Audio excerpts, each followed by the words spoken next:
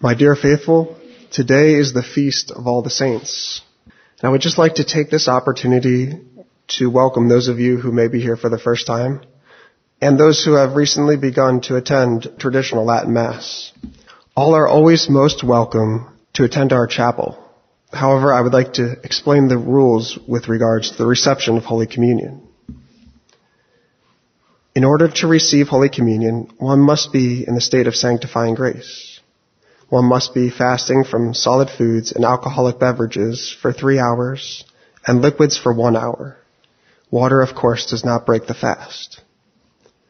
And one must exclusively attend the traditional Latin Mass. In other words, one cannot attend their local parish where the Mass is held in English, or even if it is held in Latin, such as the Mass of Extraordinary Form, and then receive Holy Communion here. I thank you for your kind attention and cooperation.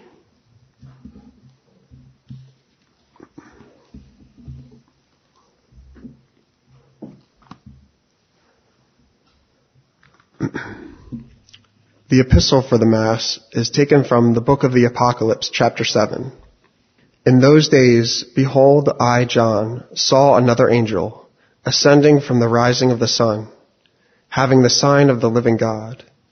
And he cried with a loud voice to the 4 angels, to whom it was given to hurt the earth and the sea, saying, Hurt not the earth, nor the sea, nor the trees, till we sign the servants of our God in their foreheads.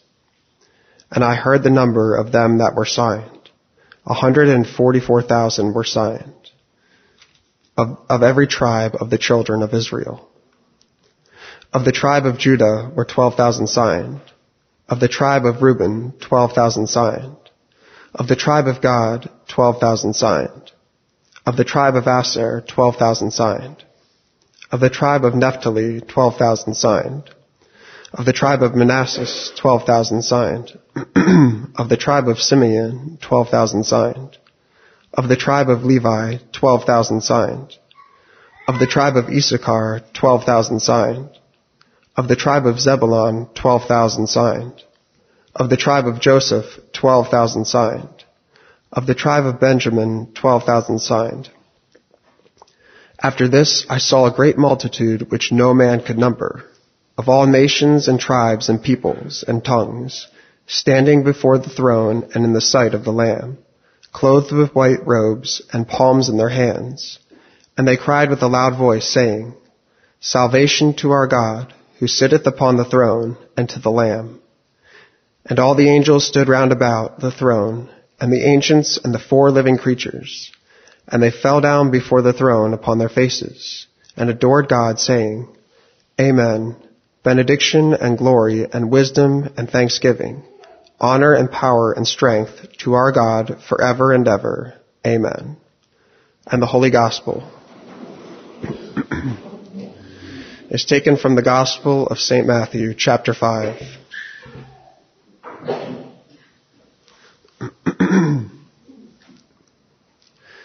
At that time, Jesus, seeing the multitudes, went up into a mountain, and when he was sat down, his disciples came unto him. And opening his mouth, he taught them, saying, Blessed are the poor in spirit, for theirs is the kingdom of heaven. Blessed are the meek, for they shall possess the land.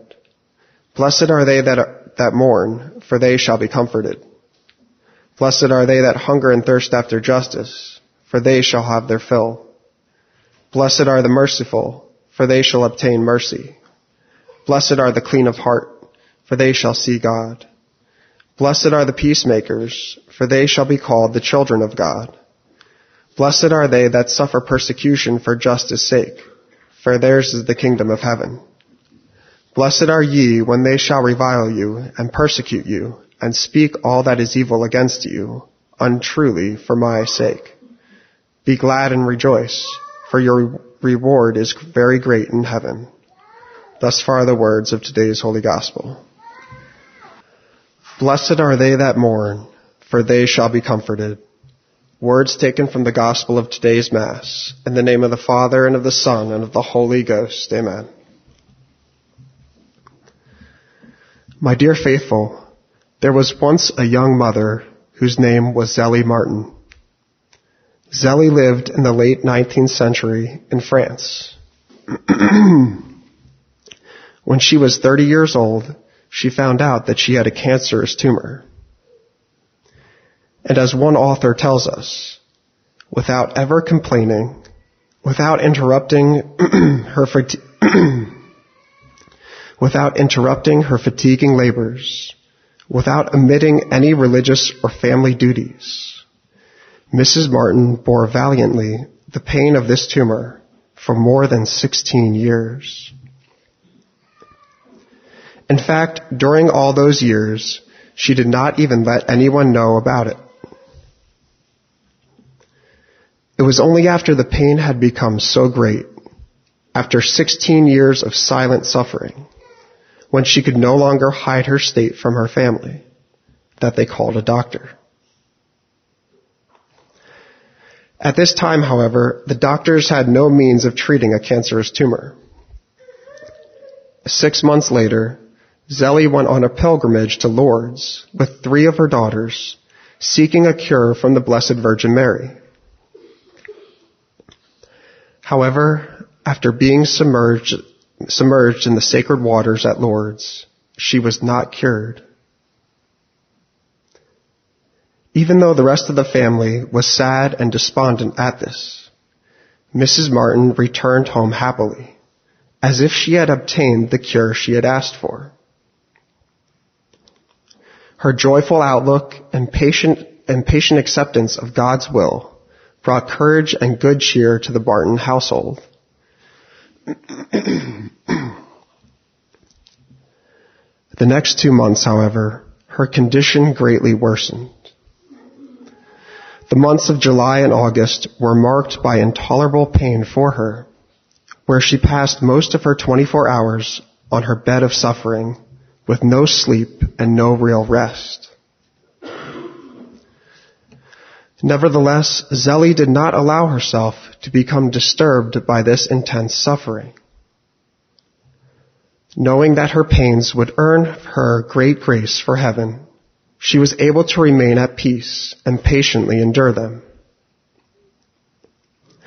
I have resigned myself to my fate. It is absolutely necessary that I lose nothing of the little time that remains for me to live. These are the days of salvation that will never return. I wish to profit by them. Despite her condition, she walked to Mass on the first Friday of August. At each step, she felt pain in her neck and chest, as if they had been pierced by a dagger. Nevertheless, she serenely walked on, heard the entire Mass, and then walked home. In that same month, Marie, the tutor of the 2 daughters still living at home, arranged to have an award ceremony for the end of their school year. Despite her great sufferings, Mrs. Martin wished to assist at the ceremony with her husband. A room of the household was decorated with garlands of roses, and Mr. and Mrs. Martin presided as the presidents of the ceremony. Smiling as if in no pain at all, Mrs. Martin helped her husband distribute the prizes to the children, who received these gifts from their parents with such triumphant joy. Only a few weeks later, on August 28, 1877, after years of patient suffering, Mrs. Martin, well fortified with the sacraments, went to her eternal reward. As proof of the great example she gave to her family through the patient endurance of her illness, her 5 daughters all entered the religious life. And the youngest of these daughters, Therese Martin, became the greatest saint of modern times and is known to us today as the Little Flower. Today, my dear friends, is All Saints' Day.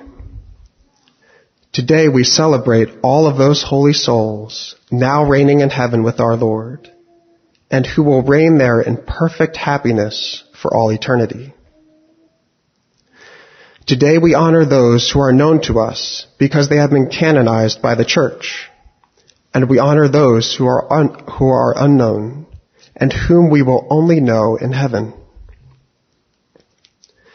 And among the millions of saints in heaven, not one of them got there without the cross. For the way of the cross is the way to heaven. Our Lord opened the gates of heaven through the cross, and thus we cannot expect to enter any other way. Sickness, disease, and death, temptations and sorrows, persecution from the devil and our enemies, even the hundreds of daily minor inconveniences, a headache or cold, a mistake in our work, an insult from a friend.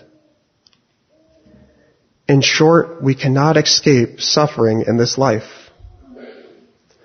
Suffering is in fact even necessary, for it is through suffering that we merit heaven. In today's gospel, our Lord says, "Blessed are they that mourn, for they shall be comforted." By this our Lord means that those who have sorrows in this life will be blessed, because they will be rewarded by the comforts of heaven in the next. All the saints that have gone before us, they too had sorrows.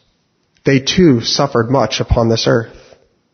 But now their joy overflows as they rest for all eternity in the sweet embrace of Jesus and Mary.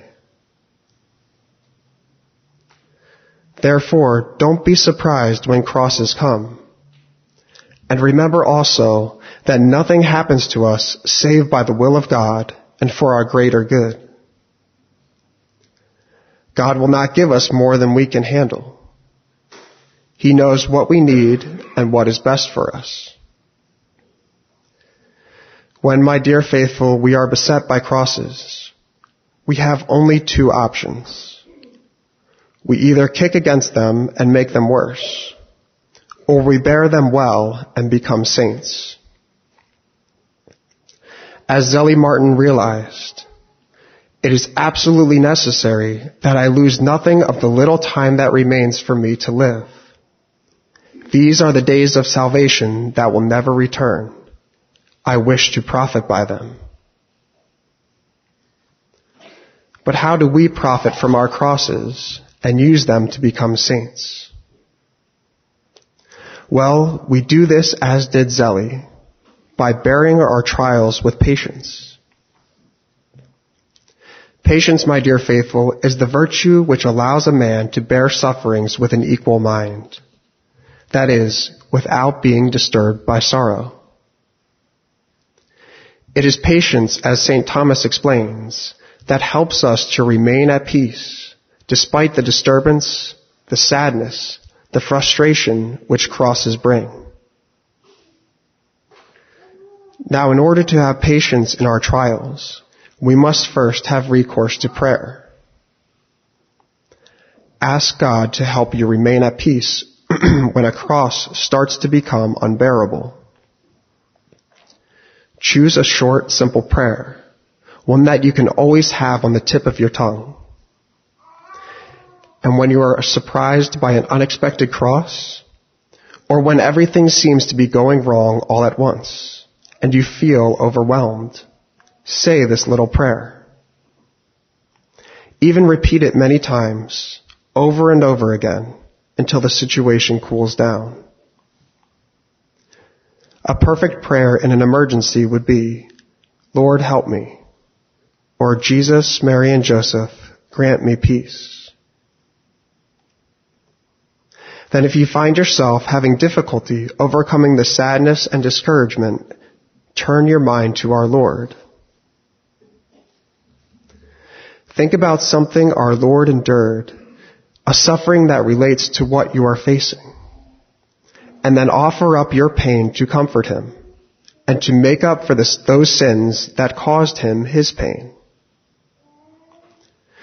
Do this with a few simple words such as, "All for love of thee, my Jesus." If we are afflicted with some bodily suffering, we can relate it to our Lord's scourging, or to the great pain he suffered on the rough bed of the cross. If we have mental anguish, see our Lord in his agony in the garden, crushed to the ground by the mere thought of the coldness and indifference of men. If we have sorrow over our loved ones, due to concerns for their temporal or spiritual welfare, or due to separation or their loss, think of the meeting of our Lord and his Blessed Mother on the way to Calvary, and of the terrible separation that was soon to take place. Give all these sorrows to the Sacred Heart to comfort him in his sufferings.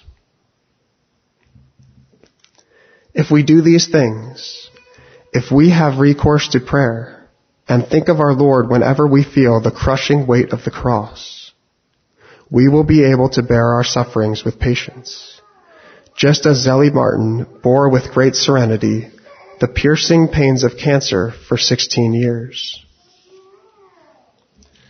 And if we do this, if we bear all our trials in this valley of tears with patience, we will indeed join all the saints in their heavenly home, where sorrows shall be no more. God bless you. In the name of the Father, and of the Son, and of the Holy Ghost. Amen.